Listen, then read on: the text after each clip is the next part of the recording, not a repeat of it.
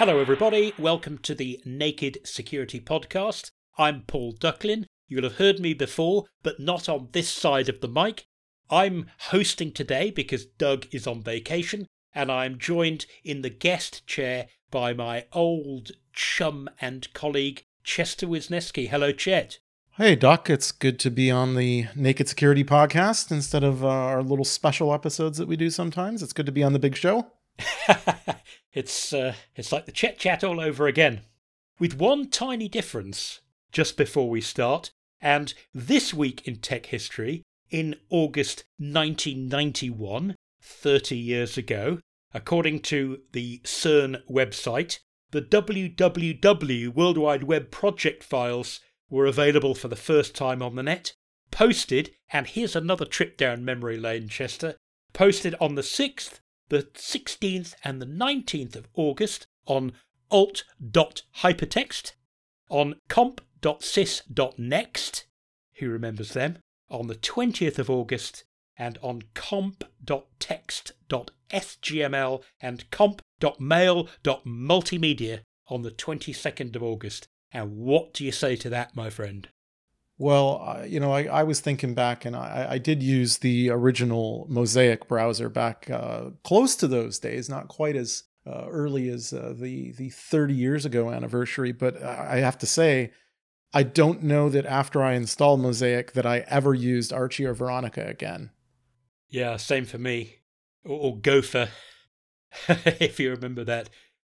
To anyone back then who said, it's a great idea, but it'll never catch on, well, yeah, should have bought Apple stock at about the same time, eh? Or maybe Next. Yes, isn't that amazing? I believe that Tim Berners-Lee, Sir Tim's original Next is a museum piece now, with all its original stickers on. Don't know whether it still works. I was very jealous of the Next computers back then. They were just so sexy compared to everything else, and I never was able to acquire one for personal usage. Justify the $6,000 entry-level price back then. Well, I did have an SGIO2 on my desk for a while, so I can't complain. You certainly can't. But yeah, the Next was something else. I guess we should move on from 30 years ago this week to last week this week. And our first news item of the week, Chester, is an article that you can find on nakedsecurity.sophos.com with the title, Copyright Scammers Turn to Phone Numbers Instead of Web Links. And this is very much the same sort of thing that the Bazaar Loader or the Bazaar Caller ransomware guys have been doing. Given that everyone's worried about clicking links these days, these scammers are going, there's a copyright infringement notice against you. Oh dear, what to do? There's a toll-free number. Why don't you call that? What could possibly go wrong? So you've looked into particularly the Bazaar Caller lot, operating a similar kind of scam, Chester. What can go wrong if you call that number? Because you're not putting your computer in harm's way. Well, you might be. You're just not necessarily doing it until you make the call. I mean, the people on the other end of the line clearly are taking the place of what we would normally call a call to action. Yes. When we do, if you do email filtering software, usually what we're looking for is the thing that the criminal wants you to do so that we can super inspect that thing to determine whether it's a good thing or a bad thing. And that call to action normally might be a link to a web page or an attachment that's attached where they want you to enable a macro or a poison booby trap PDF or something like this. And the great thing for our threat researchers, Chester, is when there is one of those things, you can go and investigate the website or dig into the attachment, and there are typically more clues in there that give you more information. So it's kind of the starting point of a big and interesting puzzle, isn't it? But with a phone number, you haven't really got much to go on, have you? No, and that's what's interesting, right? Because obviously we're always interested in that call to action because all the rest of the content doesn't really matter. In the end, they need you to do something or no harm will come to you. And so you need to be expecting, if you were to call this phone number, that they're just going to tell you what harmful thing to do rather than having you do it in the email client or in your web browser.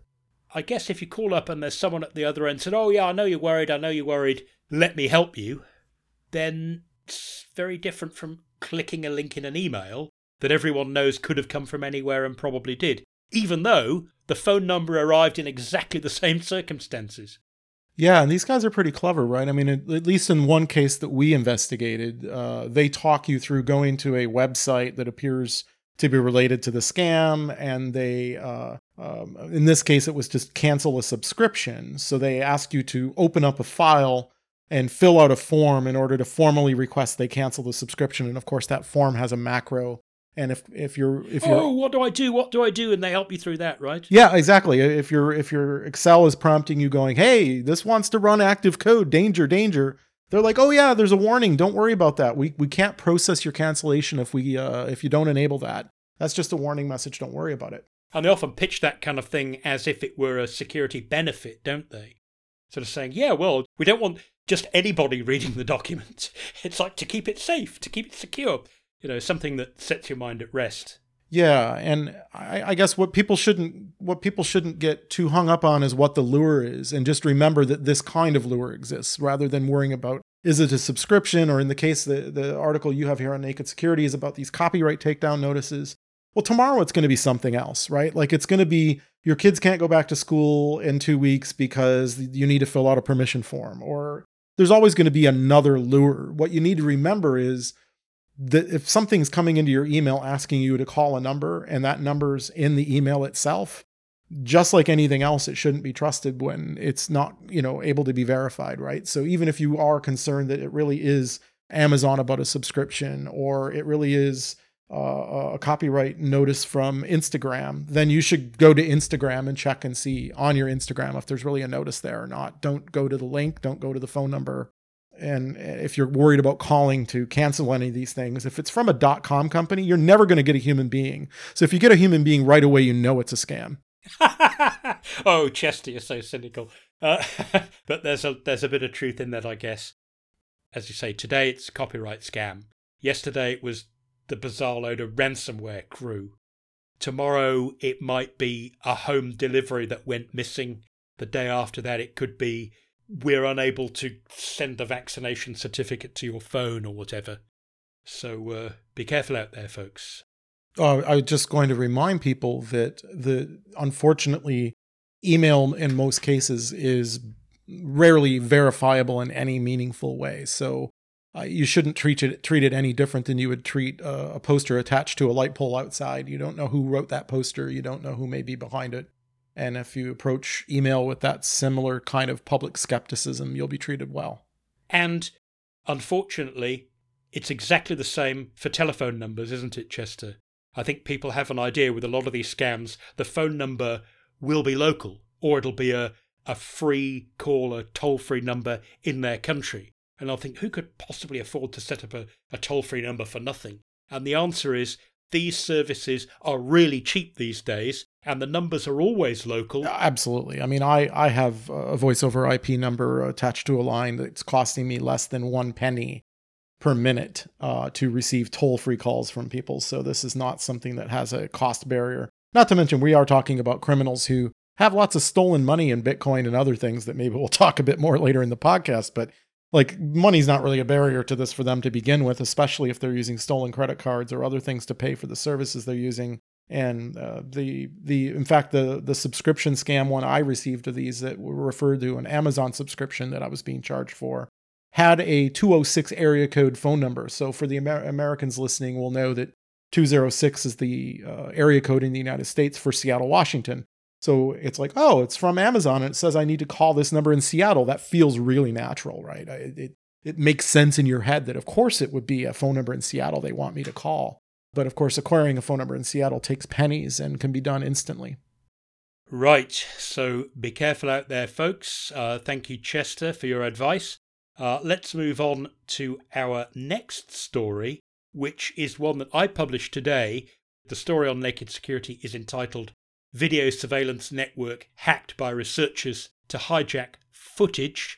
The quick version is that this is research from a company called Mandiant, who were looking at devices that connect to a network called Calais, which has, that's K-A-L-A-Y, not Calais as in the famous port in France. I hadn't heard of them before, but they have some 80 million devices already connected to the network.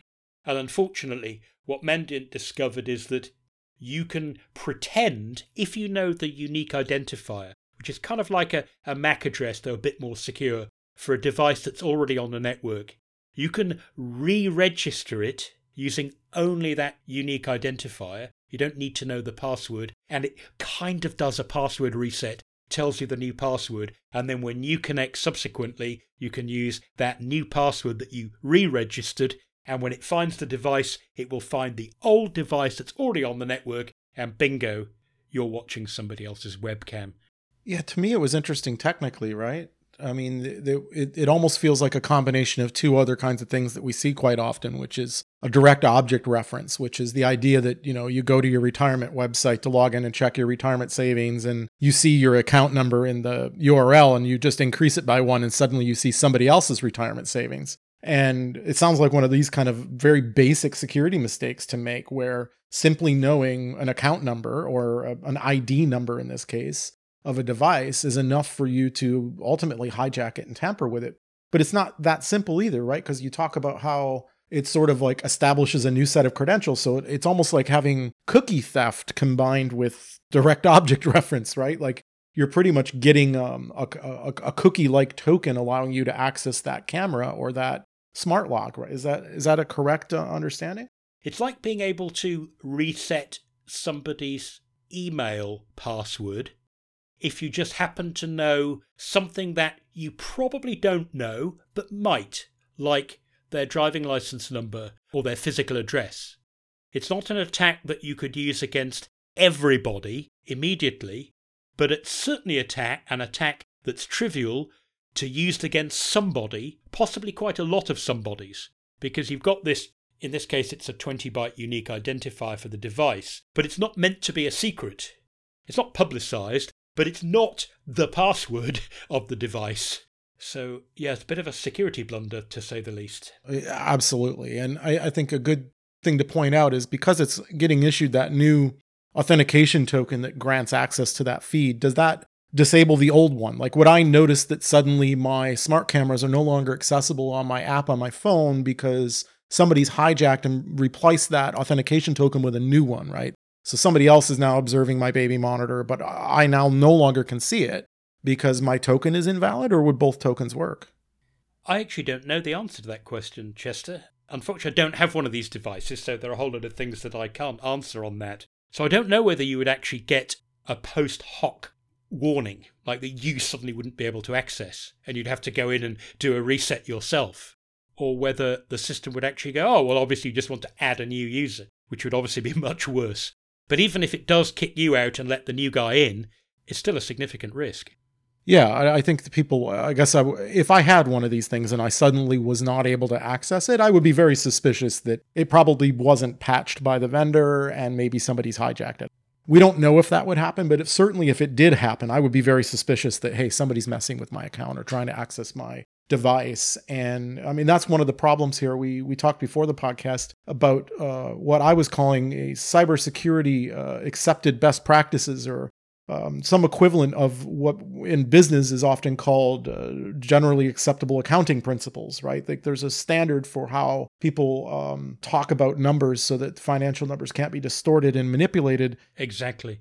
And we need a similar thing on the cyber side of things. There's obviously some movement that the United States government has been pushing for what's known as a software bill of materials, which is a list of all the things or components or technologies used to produce a product, especially for things like IoT products. And that's kind of an interesting idea. So basically this is what's in it, and therefore that gives you a good idea of what might have a bug, what might need fixing, what moving parts might interfere with each other, all of that stuff. Is that the idea? Yeah, that's the idea. And anything that's reliant on in its supply chain, right? So the idea here is this, my understanding is this Calais company provides this as a service to IoT device manufacturers. So the problem here is you go, okay, I want to buy this webcam, and the webcam says it's from brand ChatNet.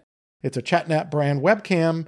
Well, hey, ChatNet, what's in your webcam? And it's like, oh, we don't know what's in our webcam because actually it's some third party that provides the cloud backend, right?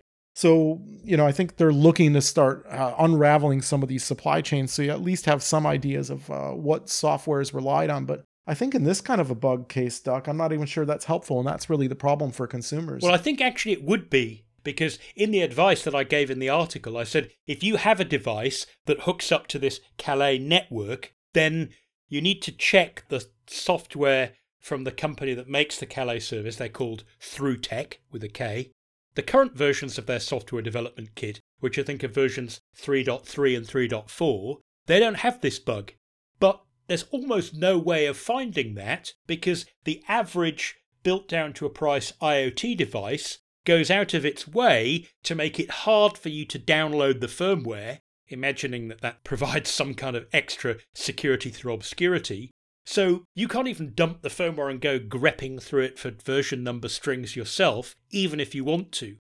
If you can't find a way to find the version number, you have to consult the vendor. And good luck with that.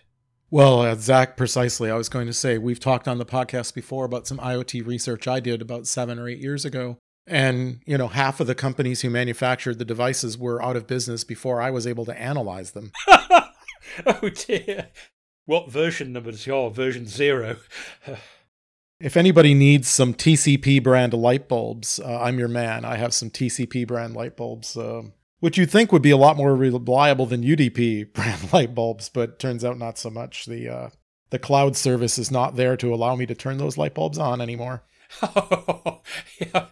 So they're actually unusable. No, they're stuck on at one tint level and intensity level and cannot be changed. They do turn on and off if you plug them into a proper outlet. So whatever groovy colour you were messing with when you finished your research, light puce/purple, that's where they are now, forever. That's all she wrote. Chester, all I can say is, don't let your tastes change, my friend. My living room is perpetually in a purple haze. Chester, from the Internet of Things, which never ceases to surprise us, to another part of cybersecurity that never ceases to surprise us either. Can you guess where this is going? Well, the title of the article on Naked Security, Chester, and then I'll hand straight over to you, is Hacker Grabs $600 million in Crypto Cash from Blockchain Company Poly Networks. Yeah, I mean, it sounds like there was a bug in this software for this Poly Networks that allowed the attacker to simply ask nicely and take $600 million. I mean, I can't even imagine approaching a bank vault and asking nicely if I could just please come in and take all of the gold. But it sounds like that's almost how this played out. I'm not sure there's anything smart about using smart contracts, but perhaps we'll leave that for another podcast episode. Might be a long one. Yeah. Or a very, very short one. But the fact that there's a Shiba Inu coin alone tells us how far down the rabbit hole we've gone, where we have tokens imitating coins imitating tokens. Shiba Inu is the type of dog that was popularized by the Dogecoin, which was a kind of comedy crypto coin that was meant to be used for tiny values. Like you just use it to tip people in a coffee shop and send tiny gifts to your friends, right? It was sort of like almost satire coin. And then Shiba Inu is the satire coin of the satire coin. And yet, apparently you can have millions of dollars worth of them. And this guy ran off with some of them. But $600 million in all. And then he left a whole load of text messages in some of the Ethereum transactions he did. And after a while, he's saying, failed to contact the Poly, which presumably means Poly Networks. I need a secure multi-sig wallet from you, because they'd got into high dudgeon, even if they're the most careless programmers in the world, and they should have seen this coming. He did steal the money from them. And they said, give it back. And perhaps to everyone's surprise, he did.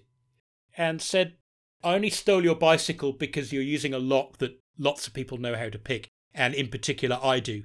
So I thought I'd take it and put it in my own shed for safekeeping. And now you've asked nicely, I'll give it you back piece by piece. And over several days he transferred back, if not all, a very large percentage of that money. Including 260 billion Shiba Inu coins. It's still $2 million US. apparently, if you could cash them out. So I counted up the refunds he gave them added up to 569. But curiously, maybe not curiously, Poly Networks have decided now they got the money back and they must be breathing a giant sigh of relief and they've fixed the bug. They're treating him with kid gloves, aren't they? They're obeisantly calling him Mr. White Hat, and they've invited him, I believe, to be their chief security advisor. And they're saying he can have 500,000 of the money and they don't care what he does with it. So how about that? That's a big bounty with a big size. Yeah, that's gosh, the feelings on this. The idea that, I mean, to me, to think that you have $600 million in cryptocurrency in a what's kind of referred to as a hot state, right? When we talk about cryptocurrencies, wallets can be hot or cold. I mean, a hot wallet in essence means the computer that has the secret that is the value of that crypto coin or token is on the computer, so it can be stolen or touched or read. Whereas a cold wallet maybe would be the equivalent of writing those bytes out to a thumb drive and locking that into a safe, perhaps, or maybe printing it on a piece of paper and locking it in a safe. And the idea that you would ever need to have 600 million of coins liquid, like readily available to be transferred at a moment's notice, doesn't seem that right to me, because it's clear that these institutions are not in fact banks, and that's what people need to keep in mind. Banks are actually regulated, and at least in most countries where our listeners are, banks often have guarantees of a certain amount of savings from the government, saying, you are here in Canada, for example, every one of my accounts is insured for 100,000 Canadian dollars by the federal government, meaning even if the bank fails, I'll at least have 100,000 of my money back if I have 100,000. And backed by the government.